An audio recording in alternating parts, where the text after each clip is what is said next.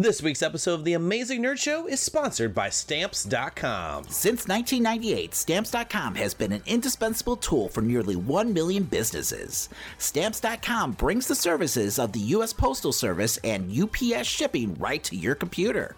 Whether you're an office sending out invoices or a side hustle Etsy shop or a full-blown warehouse shipping out orders, Stamps.com will make your life easier. Listeners, all you'll need is a computer and standard printer. No special supplies or equipment needed. Within minutes, you're up and running, printing official postage for any letter, any package, anywhere. And you'll get exclusive discounts on postage and shipping from USPS and UPS. Once your mail is ready, just schedule a pickup or just drop it off. No traffic, no lines. Really cut the confusion out of shipping. With Stamps.com's new Rate Advisor tool, you can compare shipping rates and timelines to easily find the best option. You can save time and money with Stamps.com. There's no risk. And with our promo code POD, you get a special offer that includes a 4-week trial plus free postage and a digital scale. There's no long-term commitments or contracts. Just go to Stamps.com, click on the microphone at the top of the homepage, and type in POD. That's Stamps.com, promo code POD. That's Stamps.com. Never go to the post office again. Nerds, it's time to suit up or shut up. Launching badass rockabilly track. ANS protocol is active, now uncovering the space criminal underground. Time to save the world with some wrestling, video games, movies, horror, and more. Launching ANS in 3, 2, 1.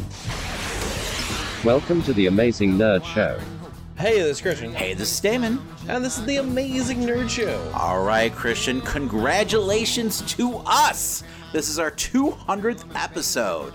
I can't believe we've somehow made it this far. I haven't killed you yet. I feel like I should get a trophy or something. I don't have a speech prepared, though. We're not doing a huge celebration for the 200th episode. We're going to save that for our 4-year anniversary, which is actually right around the corner. But, we just wanted to thank all the fans for, supporting us. We're actually coming off our most successful month download-wise in the show's history. So thank you for that. We do have a couple things planned for that upcoming anniversary show. So be on the lookout for, a couple announcements. But we do have an announcement for this week, Christian, right? That's right. I mean, we call ourselves the Nerd Hub for all things pop culture. So it only made sense that we actually built a Nerd Hub for all things pop culture.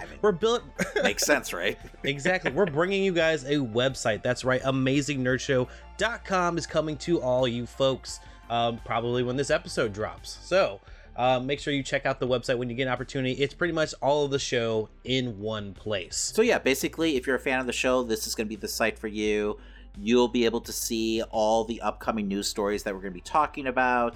We'll probably have previews for the upcoming shows. So everything Amazing Nerd Show related will be all on one nice convenient site. And this is just the start of the website, so we will be building onto it further in the future, putting more of the stuff that goes into the show onto the website. It's a daunting task, but I will get it done. Yeah, no, it's definitely a work in progress, so be patient. Yes. I mean, I've seen what he's got going on so far, and I gotta say, compared to other podcast websites, it's pretty nice. So definitely go ahead and check it out. The link will be in the show notes. We do have plans of also putting kind of a community forum up on the site where, listeners of the show could come and give us feedback or ask any questions they have, because right now a lot of people reach out to us, but it's kind of all over the place on different social media platforms, so it'd be nice to have one collective group where people can go, and it could also be a good place for you guys to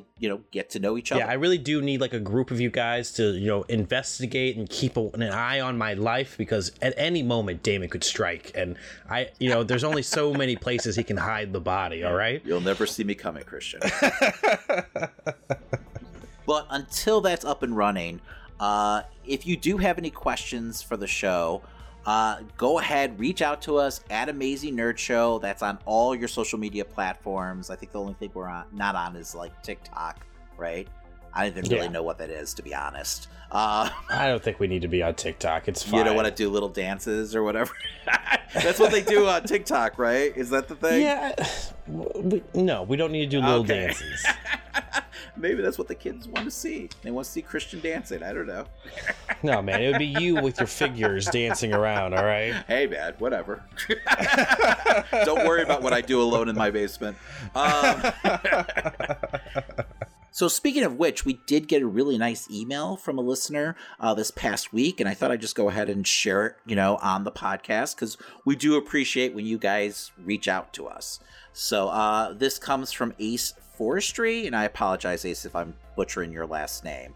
But it reads, "Hello there, I just wanted to say I love the pod. I'm fairly new to it as I've only been listening since episode 185. I was the one who asked you to do the James Bond review.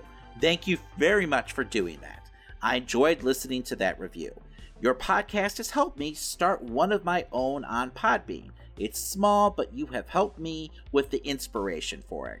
Once again, I really enjoy listening to the podcast, and I'm looking forward for more to come."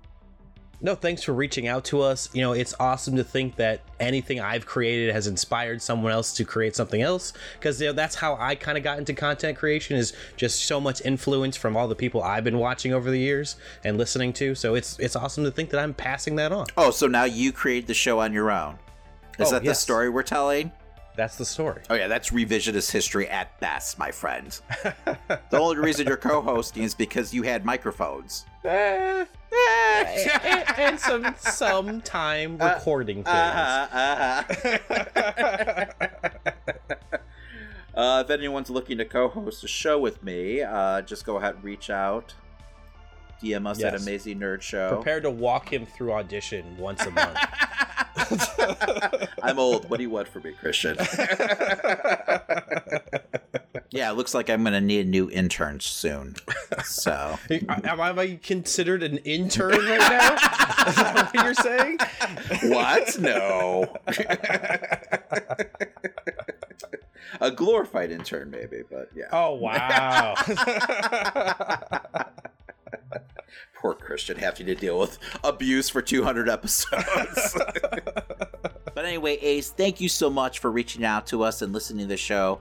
Even after 200 episodes, I'm still amazed when someone says they actually listen to the show. So I'm not like over that yet. But yeah, thanks again. Also, before I forget, we're going to go ahead and do an impromptu contest for this week only.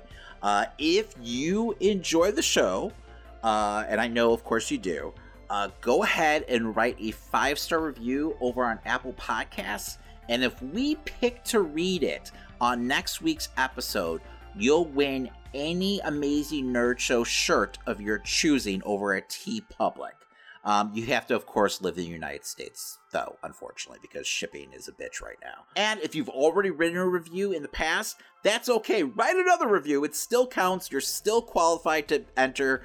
But beware. Sometimes it takes a couple of days for those reviews to pop up on Apple.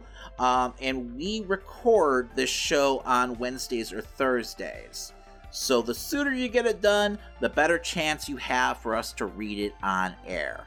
I'm only choosing one review to read, though. So just remember that. So, wow us, with a poem or a song or something like that.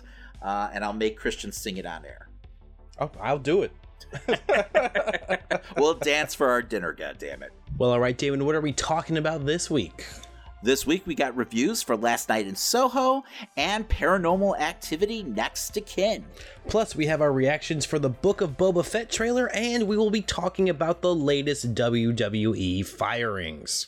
Let's get into the news. Every week we collect the biggest headlines and rumors in nerdom. We're not mild-mannered reporters, we're mere podcasters with opinions. All right, first up this week we have a bunch of MCU Disney Plus rumors.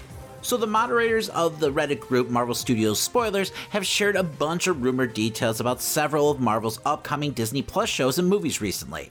The group has a good track record of vetting leaks, so let's discuss some of the more notable stories. And while these are just rumors at this point and should be taken as just that, tread lightly and mind the timestamps if you don't want possible spoilers. All right, so first up, according to their source, Charlie Cox will in fact appear as Matt Murdock on the She-Hulk show, but the leaker claims it will be a different version of the character than the one who appeared in Netflix's Daredevil and Defenders. The show has been described as a courtroom sitcom, so no word if we'll see Daredevil in action or we'll just see Matt Murdock the lawyer, or maybe both. I mean, I definitely think Daredevil is going to show up in the Spider-Man film. So, I mean, it'd be cool to see, like, if he's going to be interacting and doing some, I don't know, back and forth in She-Hulk, maybe some courtroom drama type stuff there. That would be fun to watch. Well, the fact that they describe it as a sitcom, I'm picturing, like, Night Court, not, like, LA Law. So, yeah. like, I almost picture it just taking place in the courtroom the entire time.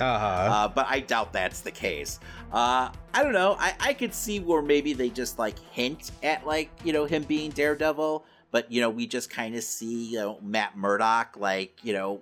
But with that being said, I do feel like this is kind of a weird way to, like, introduce Matt Murdock proper into the MCU, so I do hope that, you know, his debut really does come in Spider-Man, you know, No Way Home. Yeah, because it would be weird to have him in a comedy to start off with, especially a character that can be as dark as Daredevil. Because I keep on picturing, like, laugh tracks and the whole, like, 9 yards, so that's the way they've been describing the show. But we'll see. So also, according to the group's source, Jim Carrey has been cast as MODOK and could be appearing as early as the She-Hulk series. The leaker went on to say that MODOK could appear in the Ant-Man and Wasp Quantumania film, but that's not a sure thing just yet. But there is a good chance that Carrey could be playing the character in multiple projects.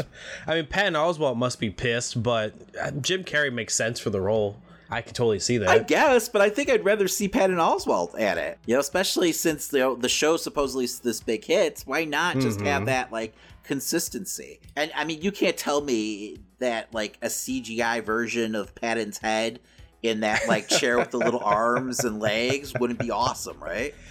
No, yeah, it would absolutely work. I'm surprised that they're going with Jim Carrey instead of just doing Patton Oswalt, but, you know, maybe, I don't know, Feige just hates all the things that aren't just in the MCU. I don't know. I think that's probably part of it, right? That did come out recently in that little MCU book that was written. You know, just how much of a disconnect there was between, you know, Marvel TV and the MCU. So, I mean, maybe that's part of it, but he did have to greenlight the MODOK show, so he did feel okay with that at least. And we know that Hitmonkey has it been released yet? I'm not sure. I only saw the trailer. I don't remember what happened. Yeah, I mean, regardless if it's not, it's going to be released soon. So, but regardless, I mean, obviously he felt like those shows were entertaining enough to, like, still happen, because he did cancel a bunch of other ones. I mean, I was surprised by this story because MODOK is such an outlandish character. It's hard for me to, like, wrap my head around, like, him existing in, like, the MCU, like, world. But we'll see. I mean, who better, though, to really, like, bring that character to life than, like, Jim Carrey? Because we do know he can, you know, do serious acting if he wants to be. I just can't see him interacting with, like, Charlie Cox's, like, Daredevil. At least the Daredevil we saw on the Netflix show. But apparently that's not the version of the character we're getting, so I guess it doesn't matter. So the last big rumor to come out of the group is that the Moon Knight series will feature the first appearance by Mahershala Ali's Blade. The leaker also claims that Dracula will be the main villain of the show and will be played by the already cast Ethan Hawke. I mean, that's huge to have Blade just appear in this show before he even has a film.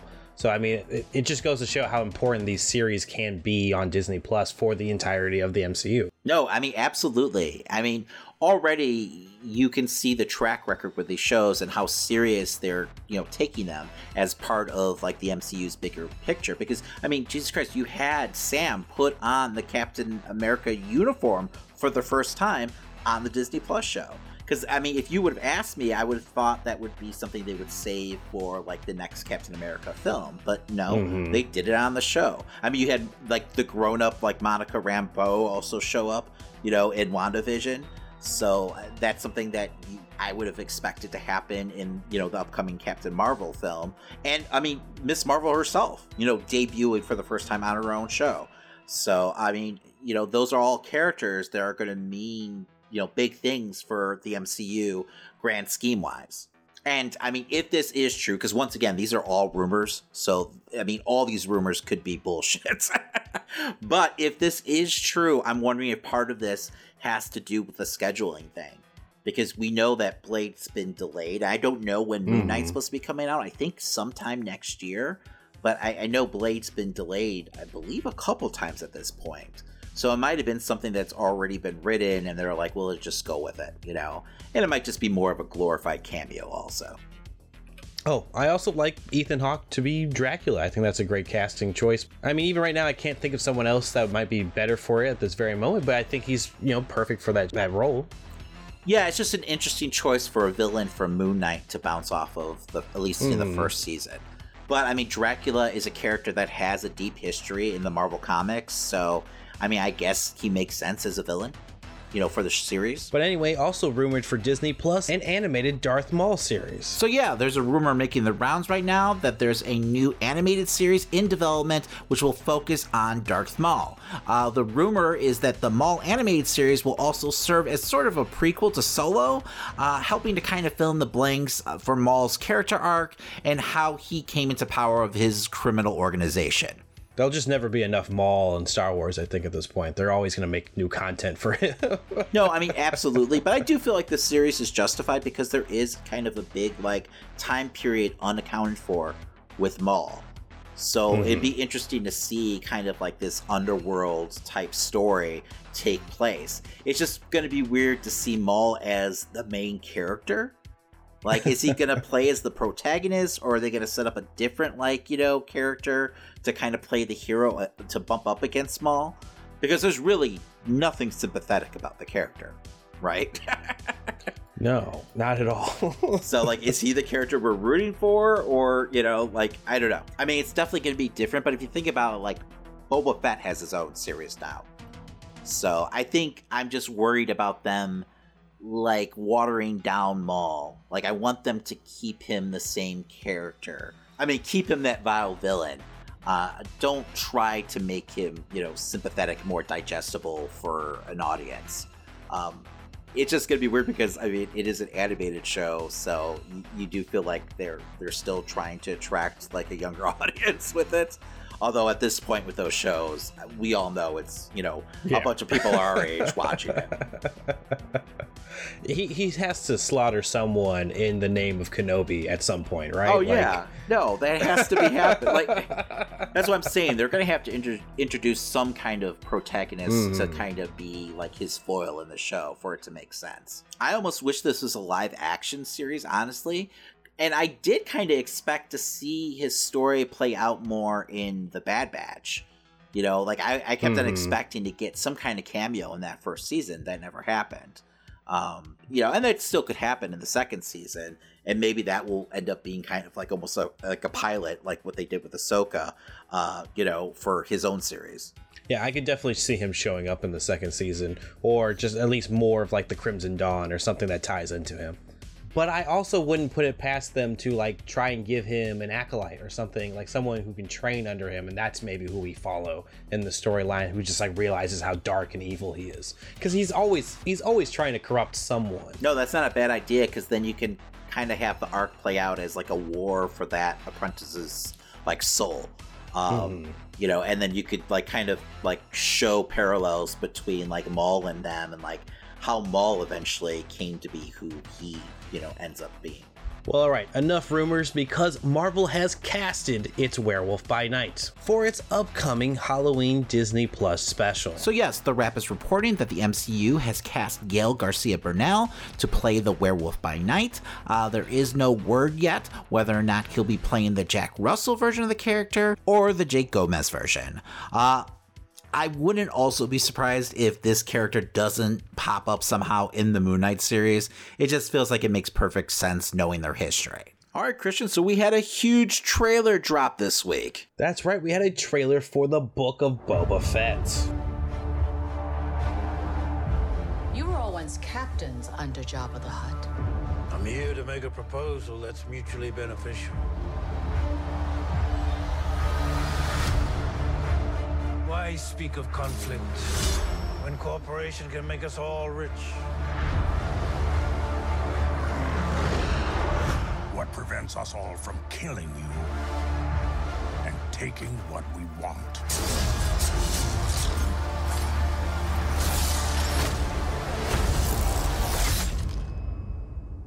If you had spoken such insolence to Jabba, he'd have fed you to his menagerie. Well, all right, in our very first glimpse of the Book of Boba Fett here, especially with the way this trailer is cut, we get a voiceover of Boba Fett kind of having a meeting with the rest of the, criminal underworld here in Star Wars. It seems like he's trying to bring everyone together, and we get plenty of sweeping shots of just the world that they're going to either be on or the worlds, because you never know. Sometimes it could be multiple sand planets. They like to throw you off that way sometimes. Yeah, but this definitely feels like it's mostly going to be on Tatooine. Yeah. Several moments where there's going to be some tension, but beyond that, it's just Boba and Fennec kind of talking the failures of Jabba and his ways of ruling by fear, while Boba promises to rule with respect and make them all a bunch of money if they all just cooperate. Yeah, it seems like he's really trying to unite all the other crime syndicates underneath his rule, of course, right? There's really not much to this trailer. It feels like really we're just seeing stuff from maybe the first part of the first episode, honestly. Yes. I'm fine with that. I don't want them to give shit away, so that's totally cool with me. It just it really is just kind of giving you a taste of what this mini series is going to be about. So and is this 4 episodes? I think this is just gonna be 4 episodes long, right? Yeah, I remember it being really short in number count. Yeah, but we see him talking to different groups. It seems like, almost like a sales pitch, trying to, gain their interest and to see kind of what, side of the track they're going to fall on. Are they going to be with him or are they going to be against him? He's having a conversation with an Ithorian, which I, still refer to as hammerheads because that's what the figures were called when I was a kid. But yeah, and then he's at a big table meeting with a bunch of different species of aliens. But we see Finnick is his right hand, his consigliere, if you will. This definitely had an awesome gangster feel to it, and I love gangster films. So, and this is really the underworld show that we've been dreaming about for all these years. So, I'm really stoked for this. It will be interesting to see if this ties into the Mandalorian story. If this is somehow going to be kind of a jump start for season 3. That has been kind of a rumor that Din Djarin is going to be somehow involved in, the Book of Boba. We just don't know how yet. Could they possibly come to odds, because of what, Boba's trying to pull off here? I could see it more like Mando needs, Boba to join up with him. And Boba's like, well, the only way at this point, I need your help to get out of whatever situation I'm in. That's how I kind of view it. Yeah. Because he still says he owes him one, Maybe, but I do feel the juicier story is if, they do, end up on opposite sides of the fence and they do have a confrontation of some sort. Because I do feel Boba's debt is now paid, to Djarin. So, and he's an honorable man, but to a certain... I guess with only 4 episodes, maybe I'd rather it be more implications towards season 3 rather than it be, Djarin showing up and having an actual confrontation with him in this, so it can focus a little bit more on Boba. No, I agree with that. If he does end up being part of the show, I hope it's only briefly, and it's more just kind of a teaser into, season 3, which I believe is actually shooting currently. Who knows? Maybe Mando ends up in debt to Boba for something. Perhaps. That could eventually be the story. But regardless of what happens, I'm definitely excited for this. December 28th, is it? 29th. 29th, can't get here soon enough. Nope, we'll be talking about it in the new year. Oh, quickly before we move on, Christian, I know we didn't plan on doing this. What did you think about the Morbius trailer? It was more of what we got from the first one, but there were some action sequences. I'm still confused on why, out of all the medical procedures he could possibly come up with, he needs to stick his hand out to get bitten by bats. I don't get how that cures his disease. It's just more cinematic, man. I know. Yeah, he could go to a lab and force the bat to bite him. That probably would be more likely of the story, but come on, it looked cool, right? So we did get a look at him as like, you know, in full like vampire mode, and I thought he looked fantastic. I really did. You know, because we just kind of saw that like brief like side like over the shoulder shot in the first trailer, I believe. But I don't know. The effects on this looks pretty damn good. I'm curious to see where they take, you know, the character, because he is not your typical like superhero or supervillain, even less so than like Venom. I mean, in the comics, he loses his like battle with his hunger a lot, you know, and Spider-Man ends up having to like, you know, restrain him. There's times where he kind of goes into like the vigilante mode and everything, but there's times where he's just a fucking monster. I mean, the character really is a tortured soul. So I'm just hoping that they can really pull that off and have that translate, you know, on film. Yeah, because I mean, that kind of story, that duality would be really cool to see on film, but I still don't trust Sony right now, so... Well, after Venom 2, I don't blame you. There's also a bunch of controversy of like where exactly, what like world this film exists in when it comes to Spider-Man. Like, is this supposed to be like part of Raimi's Spider-Man universe, or is this supposed to be like part of like the MCU Spider-Man's like universe, or is it somehow like just part of all like the multi, you know, verse like chaos that's happening right now? Because like he's holding a Daily Bugle, and I don't think that's been established as a newspaper in the MCU. And on that Bugle, I guess someone did a close-up shot, and it talks about like Black Cat and Rhino being on the loose or something, which is the Amazing Spider-Man. That's the only place that we've seen the Rhino so far. But in like a couple scenes later, we do see the MCU's Vulture. And we still get those posters of Peter on the wall. And with that being said, though, the one like graffiti of Spider-Man totally looks like Raimi's, you know, Spider-Man, like Tobey, you know, in his Spider-Man suit. I mean, I'm sure they're trying to make it as confusing as possible, you know, as kind of a smoke screen. I don't know. Like, I understand what you're saying with Sony, trust me. But at the same time, like, after this trailer, I do kind of have high hopes for this film. I'm not going to lie. I love Jared Leto, too, so. I just don't think, like, doing a multiversal, like, tale would be a good idea for them at all with this film. Yeah, I don't think it's going to be something where they're aware that it's a multiverse tale. Gotcha. I think it's just going to kind of exist in that limbo. And maybe it's going to end up, you know, fitting bigger picture wise, and we're going to have kind of an idea of how they plan on, like, I don't know, because it seems like they're really planning on, like, you know, merging the Sony, like, Spider-Verse and the MCU, you know, Spider-Verse, you know, together at this point. Just as always, the Spider-Verse is becoming a headache. We have to see the film yet, man. Yes, I know. Someone pissed in your Cheerios today. Jesus Christ. His name was Carnage. I'm so glad I didn't see that movie yet. I'm staying away. All right, Christian, so this past Halloween weekend, we saw a couple of movies. That's right. First up, I saw Last Night in Soho. Warning, spoiler alert. Minor spoilers for Last Night in Soho. You have been warned. And now, our feature presentation. I got this kind of gift. I can see people, places, things others can't. This is the closest most people ever get to their dreams.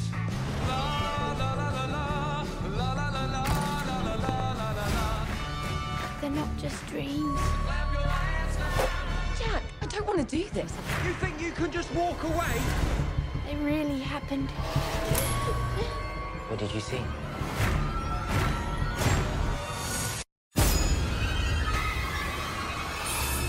Do you believe in ghosts?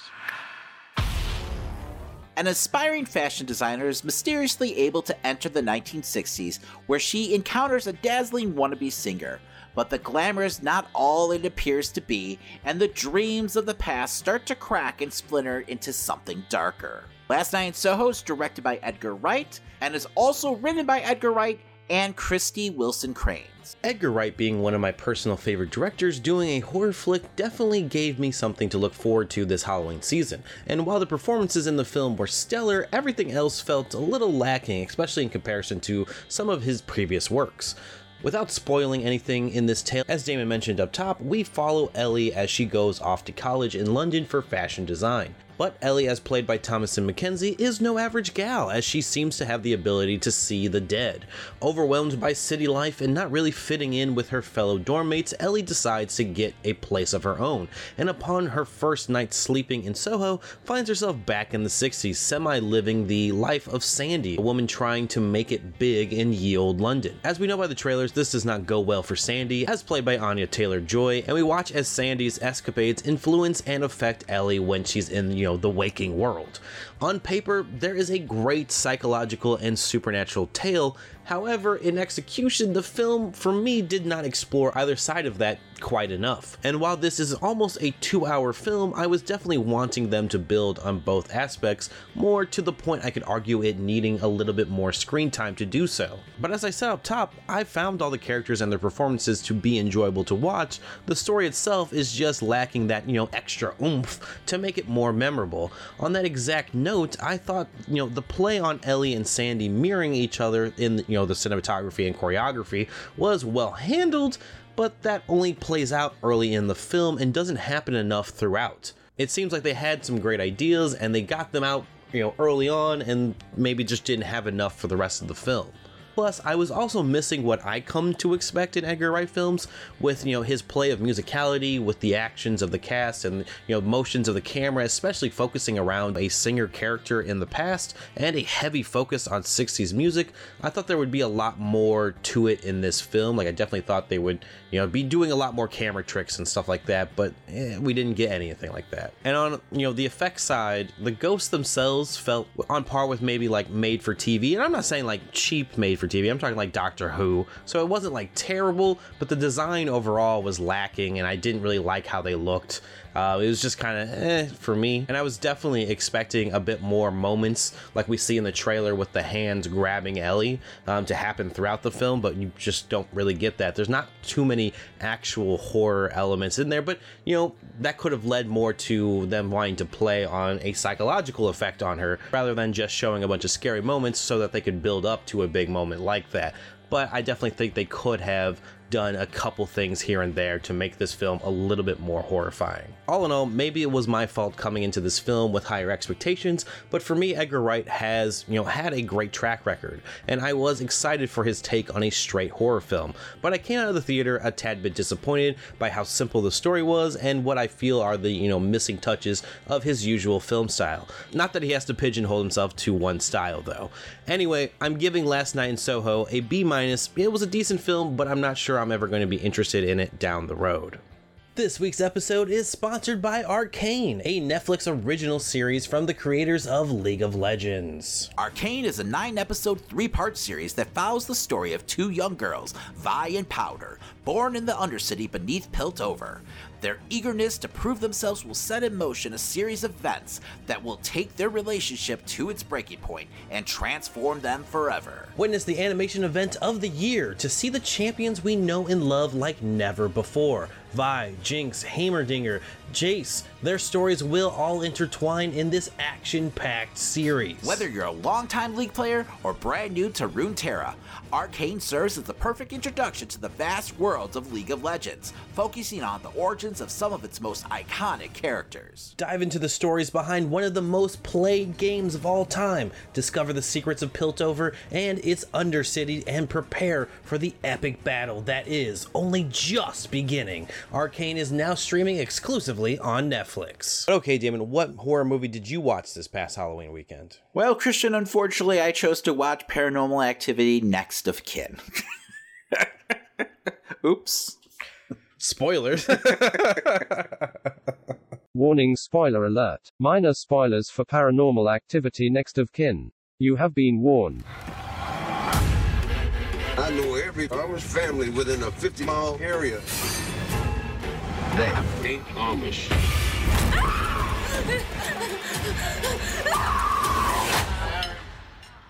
Jesus wird kommen, Jesus wird kommen, Christus schaut die ganze Erde.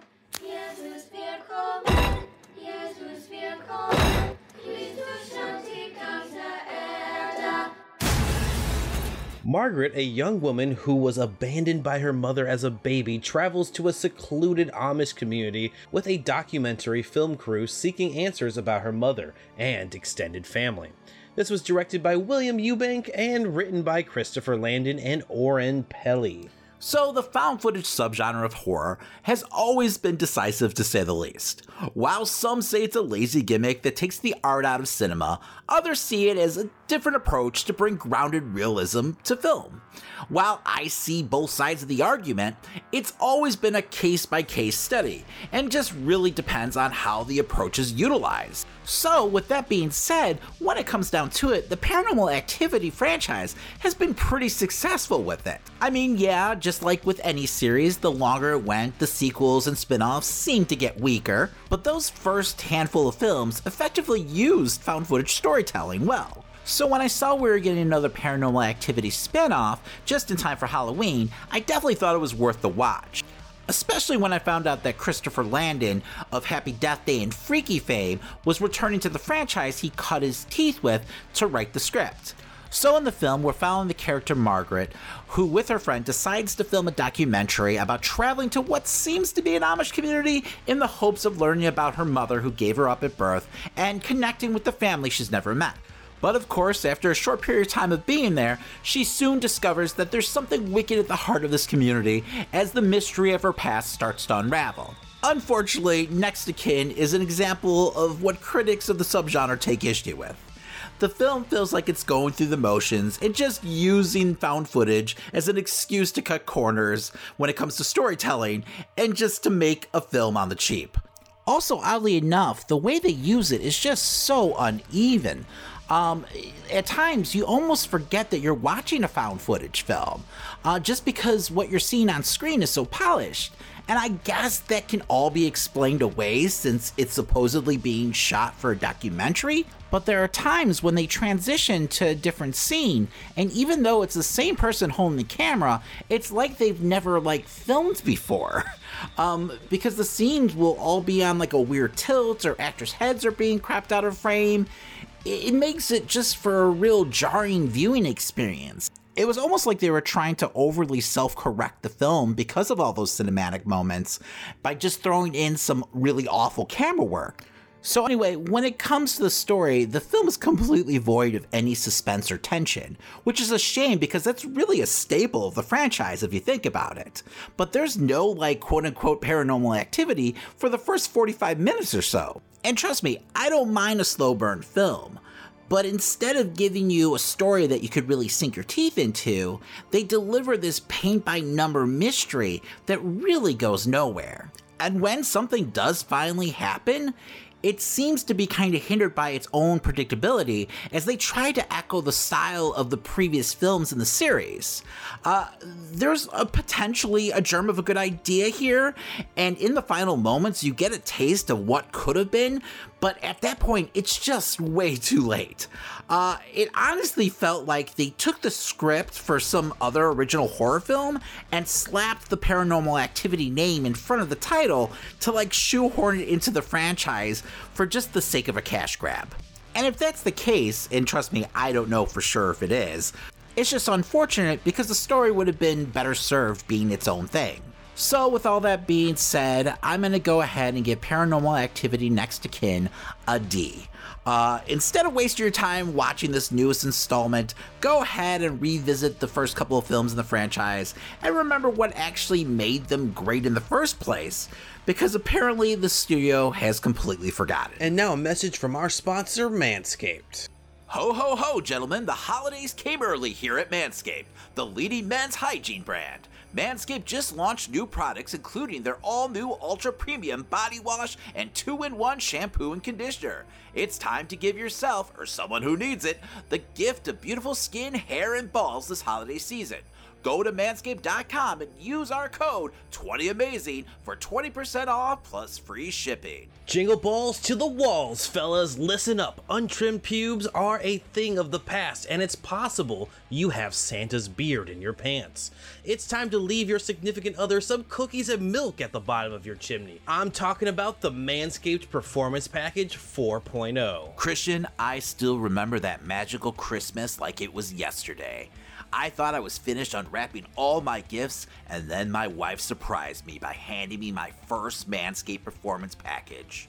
And Christian, I swear I could hear church bells ring and choirs sing as my life was changed forever. Inside the Performance Package 4.0, you'll find the Signature Lawnmower 4.0. This electric trimmer has proprietary advanced skin-safe technology to reduce cuts on your nuts. So the Manscaped Performance Package 4.0 also includes the Crop Preserver and Crop Reviver, an anti-chafing ball deodorant, moisturizer, and toner. It's time to keep your North Pole feeling and smelling fresh. This hygiene bundle will also come with a pair of Manscaped anti-chafing boxers. They'll keep your junk feeling fresh all day. It's the perfect package for your perfect package. Manscaped is going beyond the groin with their new ultra premium body wash. It's infused with aloe vera and sea salt to keep your skin feeling fresh, nice, and moisturized. They also just launched their new 2-in-1 shampoo and conditioner, which has ingredients with benefits that include hydrating, nourishing, conditioning the scalp, plus strengthening your hair at the same time. 'Tis the season to load up on Manscaped products, so get yourself, your dad, your brother, and friends the best gift of all,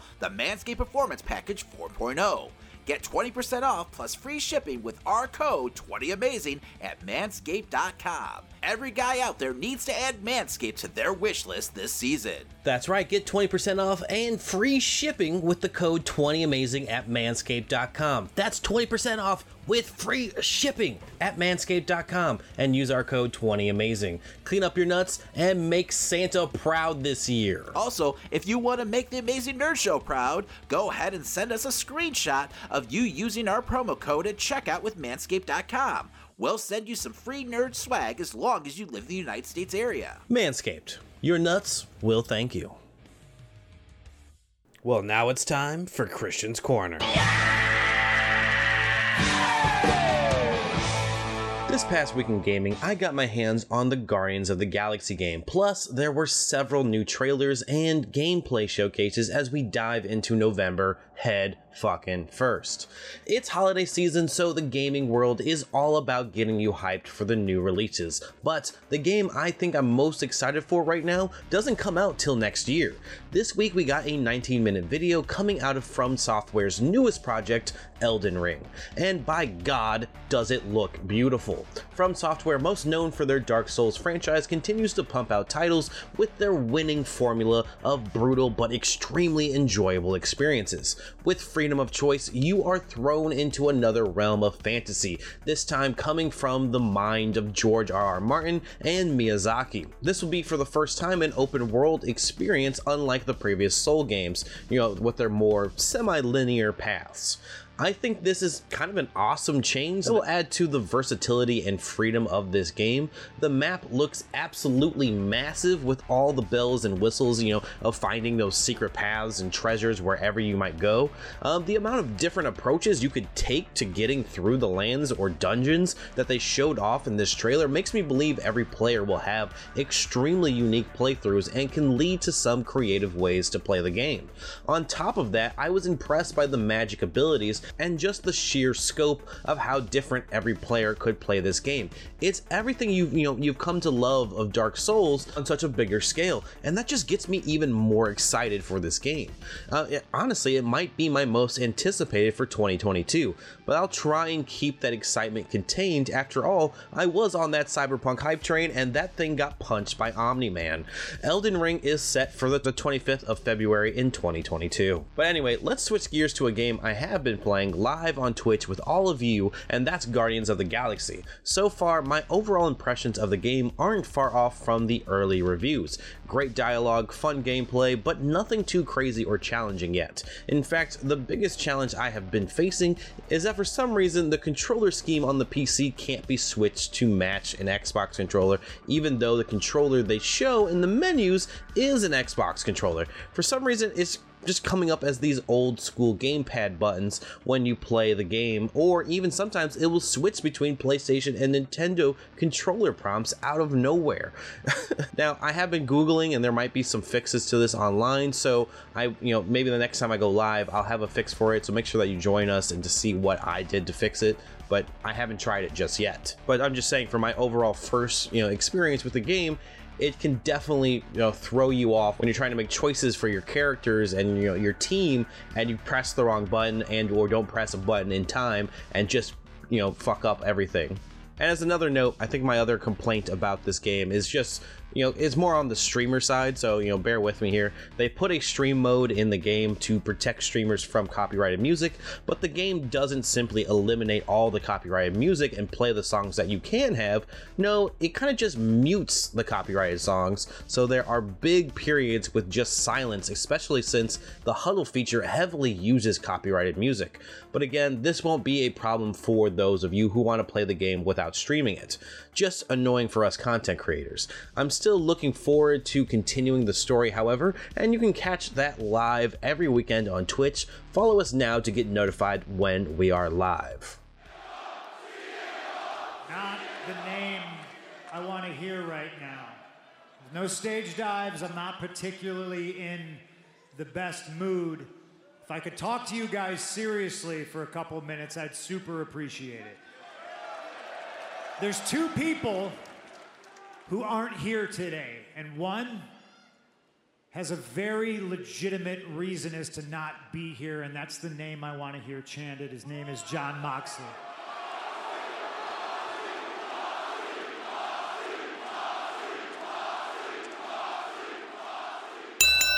So the WWE is at it again. As of today, we're recording this show on Thursday. They have released over 18 wrestlers. Jesus. Christian, do you have the list? Yes, I do. That's going to be Frankie Monet, Ember Moon, Jessica Mia, Katrina Cortez, Jeet Rama, Oni Lorcan, Trey Baxter, Zeta Ramier, Scarlett, B-Fab, Grand Metalik, Lince Dorado, Karrion Kross, Harry Smith, Nia Jax, Ava Marie, Keith Lee, and Mia Yim. Jesus Christ, man. I feel like this has become like a quarterly thing now for them, right? It feels like every like 3 months they're doing these mass releases. And it feels like it always coincides with their quarterly earnings report. So I feel like that's not a coincidence. But yeah, I mean, it just sucks. It's ridiculous. I mean, there's so much wasted potential on this list. I mean, Keith Lee literally just had a squash match against Cedric Alexander where he pinned him within 30 seconds. So, I mean, I really didn't see that coming. Karrion Kross, maybe so, unfortunately. I don't think it's his fault, though. It just feels like they're really cleaning house of all of Triple H's guys from over on NXT. Out of the rest of the list, I think the biggest surprise is probably Nia Jax, honestly, because it really felt like she was kind of protected by just being The Rock's cousin. So, I mean, that's always been the big rumor that she kind of gets away with what she wants because of who her cousin is.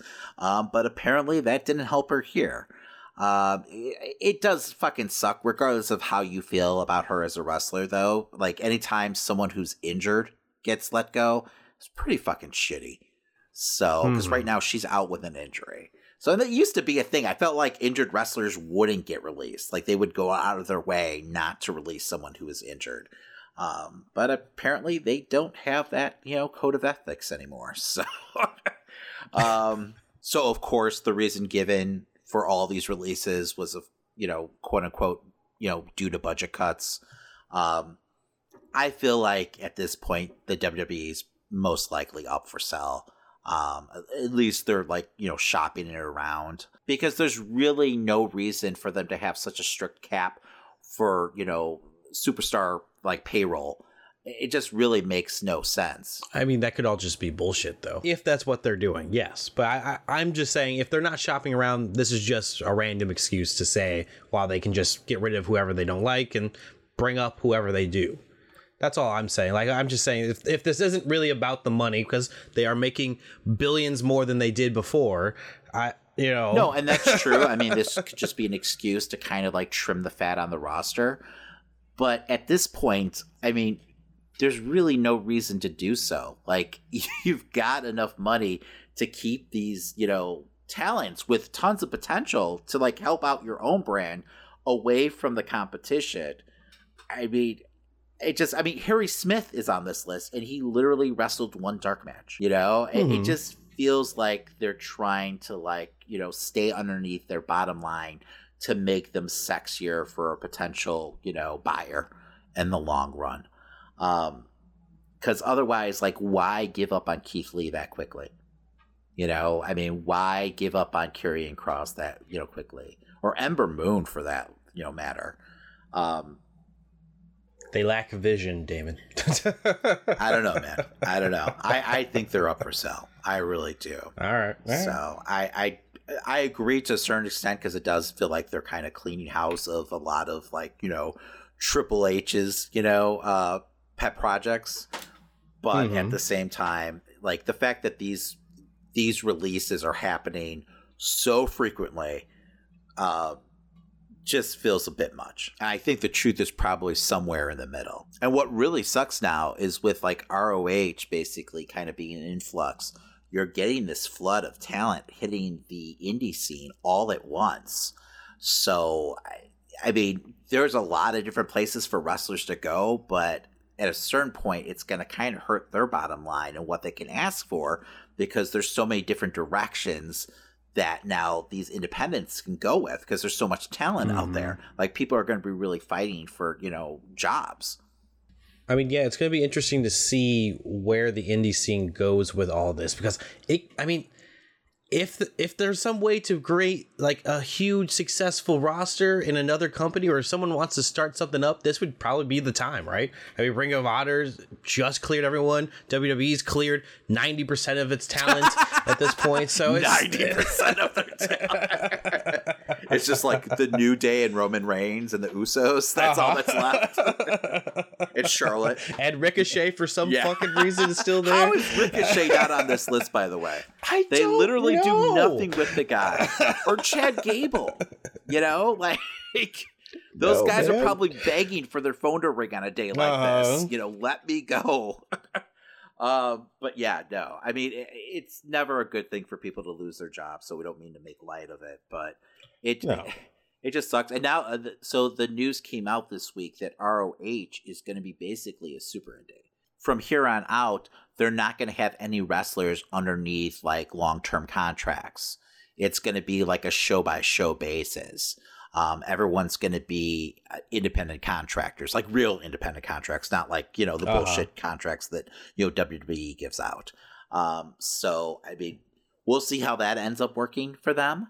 But yeah, so from this group of wrestlers who were just released, do you see any of them fitting anywhere else, like an AEW or an Impact or New Japan? I think it's obvious some of them will definitely fit on Impact right away. But I definitely see Keith Lee and Mia Yim and especially Ember Moon being perfect picks for AEW. I think that makes perfect sense for them to be there. Yeah, no, I 100% agree, especially when it comes to Mia Yim and Ember Moon. I think that's going to do nothing but bolster their women's division.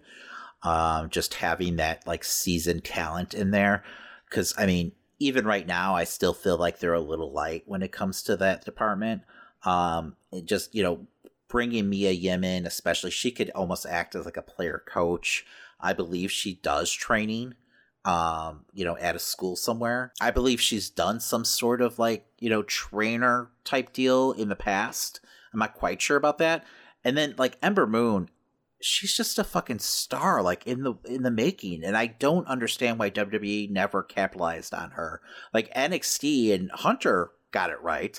But when she came up to the main roster, they literally did nothing with her. And I know she's not great on the mic, but she's got tons of charisma. And in the ring, she's fantastic. So AEW should definitely jump on that. I definitely think Harry Smith should go back to New Japan Strong or something like that. Or maybe even reunite him with Lance Archer on AEW. They're an awesome fucking tag team. Do you remember them just running through the crowd and scaring the shit out of people? So I would love to see that. I think Karrion Kross would definitely work over on Impact. Right now, I don't see him being obviously a good fit for AEW just because, they've got enough scary dudes, So, Grand Metalik, can go back to New Japan or, even possibly have a run in AEW. He's super talented, who just was completely underutilized with, WWE, along with Scarlett and Cross. I'm sure the door is always open, for those guys. And, if you look at it, I mean, Impact really has the most potential to gain here with all the recent, budget cuts with ROH and WWE. I mean, they can really bolster up their roster if they have the budget to do so. So, and that's awesome, because I mean, more competition means better wrestling for everyone, right? Exactly. And I definitely think Oney Lorcan will be the, king of the indies in no time. I could see Khan signing him too, honestly. He just feels like a guy that Khan would really like.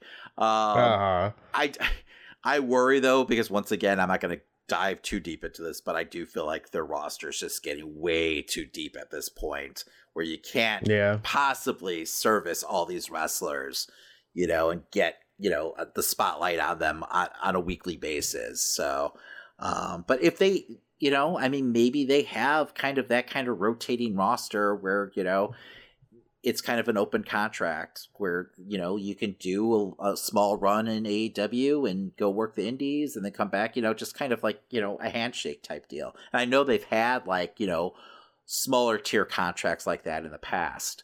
So, I mean, maybe they potentially do that. And it seems like they're still willing to work with, other companies. There was a big rumor going around that possibly their Impact relationship was over. That doesn't seem to be the case at all. They just don't have anything planned at this point. But Khan said he's completely open to still working with them. So who knows? Jesus, I just realized Eva Marie is on this list. WWE literally just signed her 6 months ago. Yeah. And we're pushing her pretty hard. It's just crazy. Jesus Christ, man. It's like you only have 3 weeks to impress them on the main roster. And if you don't, then you're gone. Pretty much. It's got to be scary. It's got to be just demoralizing for talent in the locker room. I mean, everyone's got to be walking on eggshells right now because it just looks like they're looking for an excuse to release people. I'm still not over Bray Wyatt and Braun Strowman being released. It just makes no sense whatsoever. Those are two huge contracts, so maybe that's why. But Braun Strowman, they have so much invested into, and same with Bray. It's just so un-McMahon-like to do that, and that's kind of why I feel like they're low-key shopping the company around at this point, because usually he doesn't like to give up his toys so lightly.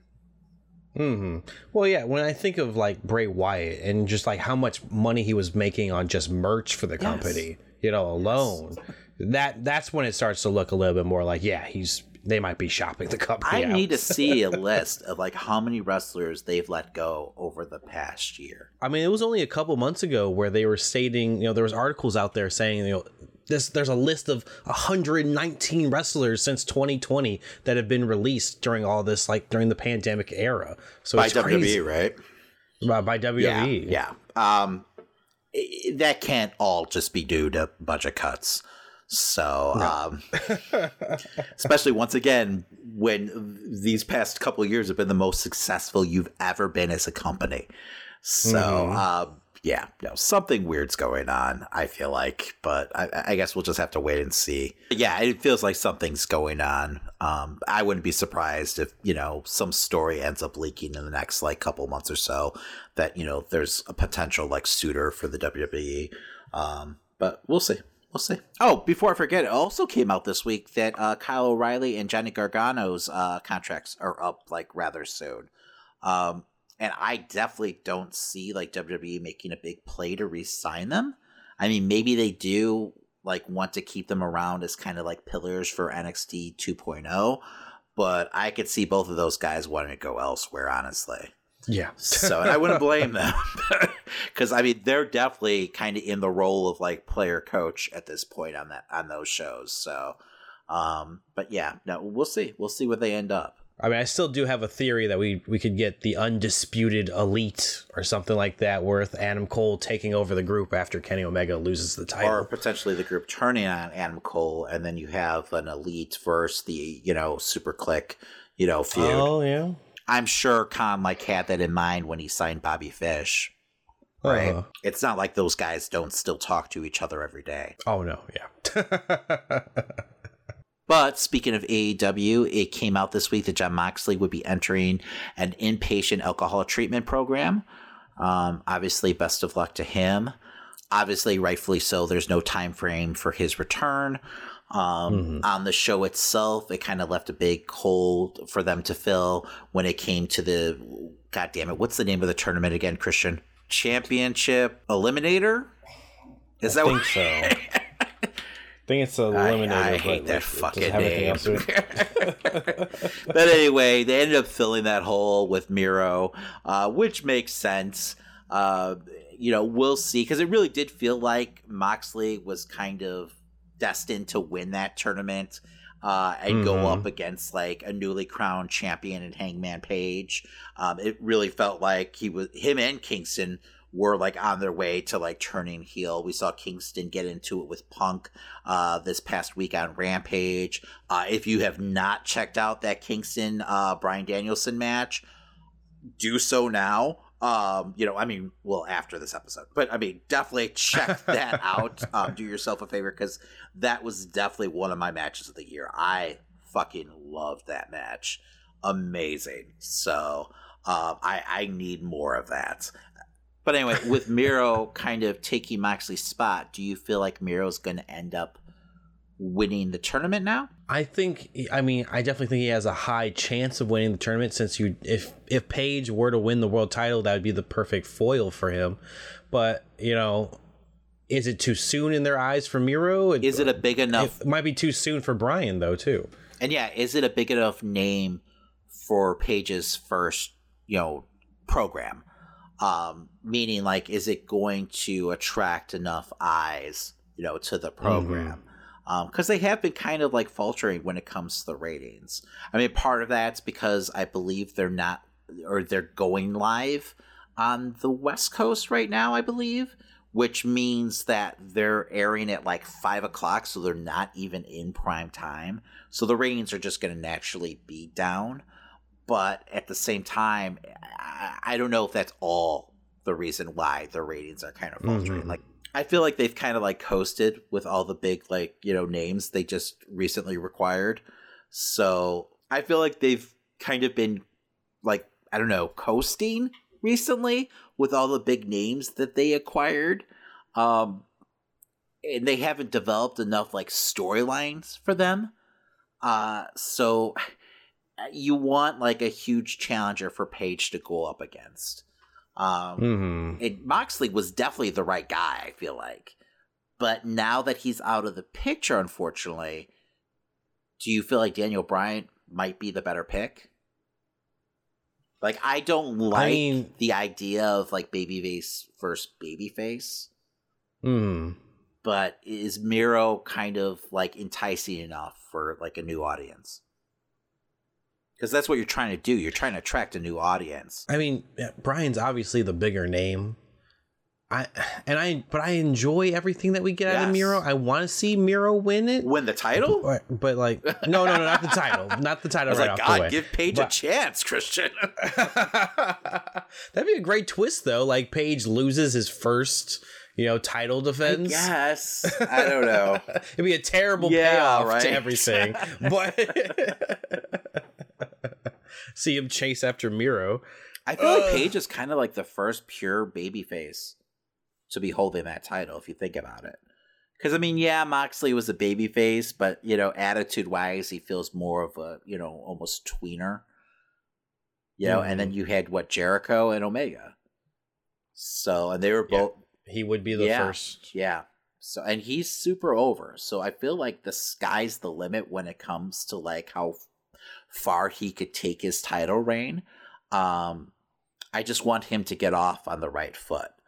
And Moxley felt like the perfect guy for that.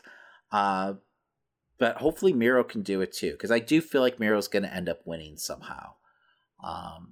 Because I don't foresee him suffering another loss, after losing the TNT belt to Sammy. And, Brian has no problem, taking a loss here, if it's what's best for the storyline. Because then if, Omega does lose the title, he could just jump into a program with Omega, for like just the pride of being like the best in the world. Honestly. But I mean, back to your question, is Brian the bigger draw, and should people want to, and should they want to book Brian instead just because of ratings wise? Maybe. I mean, if they're that concerned about ratings, then maybe they do that. I hope it's not to the detriment of Hangman's, run. Yes. That's my only concern. So, because you really are still trying to establish him as a huge star for AEW, and I feel like he has that potential. And you've got to give it to, to Tony Khan. He's done a great job of, building these younger stars. And I feel like Page, even though he had an established name before he came to AEW, is a great example of that. Punk did do a promo early on about Moxley and Kingston and everything that's going on in his situation. The only thing I didn't like about that was that he was stating, "Oh, I wanted to put myself in that position." It felt a little weird because he's like, "Oh, I wanted to be in this tournament, but I have some leftovers work with Kingston." I was like, okay. I know what you're saying. I'm of two minds with that, because I was glad that they gave an excuse of why Punk wasn't in the tournament. But at the same time, it just felt like it felt like a way to get like cheap heat on Kingston. Oh, Kingston's the reason why I'm not in the tournament. You guys should definitely boo him. I was like, Kingston's so over right now. Like, regardless of like the temper tantrum he threw after the match, that ending with him flipping off, Danielson, while he passes out. I mean, that's such a fucking baby face way for him to lose the match. It was totally like Stone Cold versus Hart at WrestleMania 13. It's the same type deal. So I don't know. I feel like the crowd is definitely going to be a little bit torn when it comes to those two. Like, even with like Kingston being pushed as a heel. So they definitely have their work cracked out. Either way, the promos that those two could do against each other would be fantastic. Yeah, and they have a history together. I just hope they go the mile. So yeah, no, I'm looking forward to it. I'm hoping this isn't just another one of those one and done type deals. Like, I want multiple matches. I want this to be kind of a couple month program at least, because I feel like that's what they've missed with a lot of like their new like acquired talent. Like, they're not putting them in like meaningful like storylines just yet. I mean, you had Brian going up against Omega, but I feel like that's kind of like fallen to the wayside because of Page's return. And then Punk has just been kind of like, Mr. Rampage, wrestling random matches against people on the show. And you remember, we thought he was going to have a program with Team Taz, and that kind of all just went to the wayside. So, yeah, I mean, exactly. He's just kind of like wrestling younger mid-card talent on Rampage. And there's nothing wrong with that, because he's definitely like, putting those guys over in them losing. But at the same time, people want to see a story. Like, they want a storyline. Wrestling's great and I love watching it, but like a mainstream audience, they need a little bit of a storyline also, to really like, captivate them and get them to tune in every week. I mean, a great way to tie everything together would be to have Eddie Kingston get help from Team Taz. You could have Ricky Starks rush to the ring and then have him join them for a little while, especially with Moxley out for now. They're not going to be working together. That's not a bad idea, honestly. I mean, I feel like they both have a similar like promo style, so I'd be all for that. Well, that does it for this week. That's right, and as a friendly reminder, if you're listening to us on your favorite podcast platform, remember to subscribe, rate, and give us a 5-star review. Exactly. It sure does help an independent podcast like ours to continue to grow. And while you're at it, make sure to tell a friend. Plus, if you like any of the stories we talked about on this week's episode, make sure to check us out on Facebook, Instagram, and Twitter to catch the full articles, trailers, memes, and more. That's right, you can follow us at Amazing Nerd Show on all social media platforms. And hey, if you're looking for extra content, make sure to catch our streams every weekend on Twitch, plus YouTube videos Monday through Friday. Want to support the show further? You can head over to tpublic.com and get yourself some amazing Nerd Show merch. We've got t-shirts, hoodies, stickers, and more. And if you post what you bought and tag us on social media, we'll send you some additional nerd swag if you live in the United States. Well, alright, David, what are we talking about next week? Well, Christian, the next chapter of the MCU is finally here, and that means we're going to be reviewing the film The Eternals. And of course, we'll talk all the latest happenings in wrestling and see who WWE fires next. My name's Christian. That's horrible. And my name's David. But true, probably. And that was the Amazing Nerd Show. Yeah!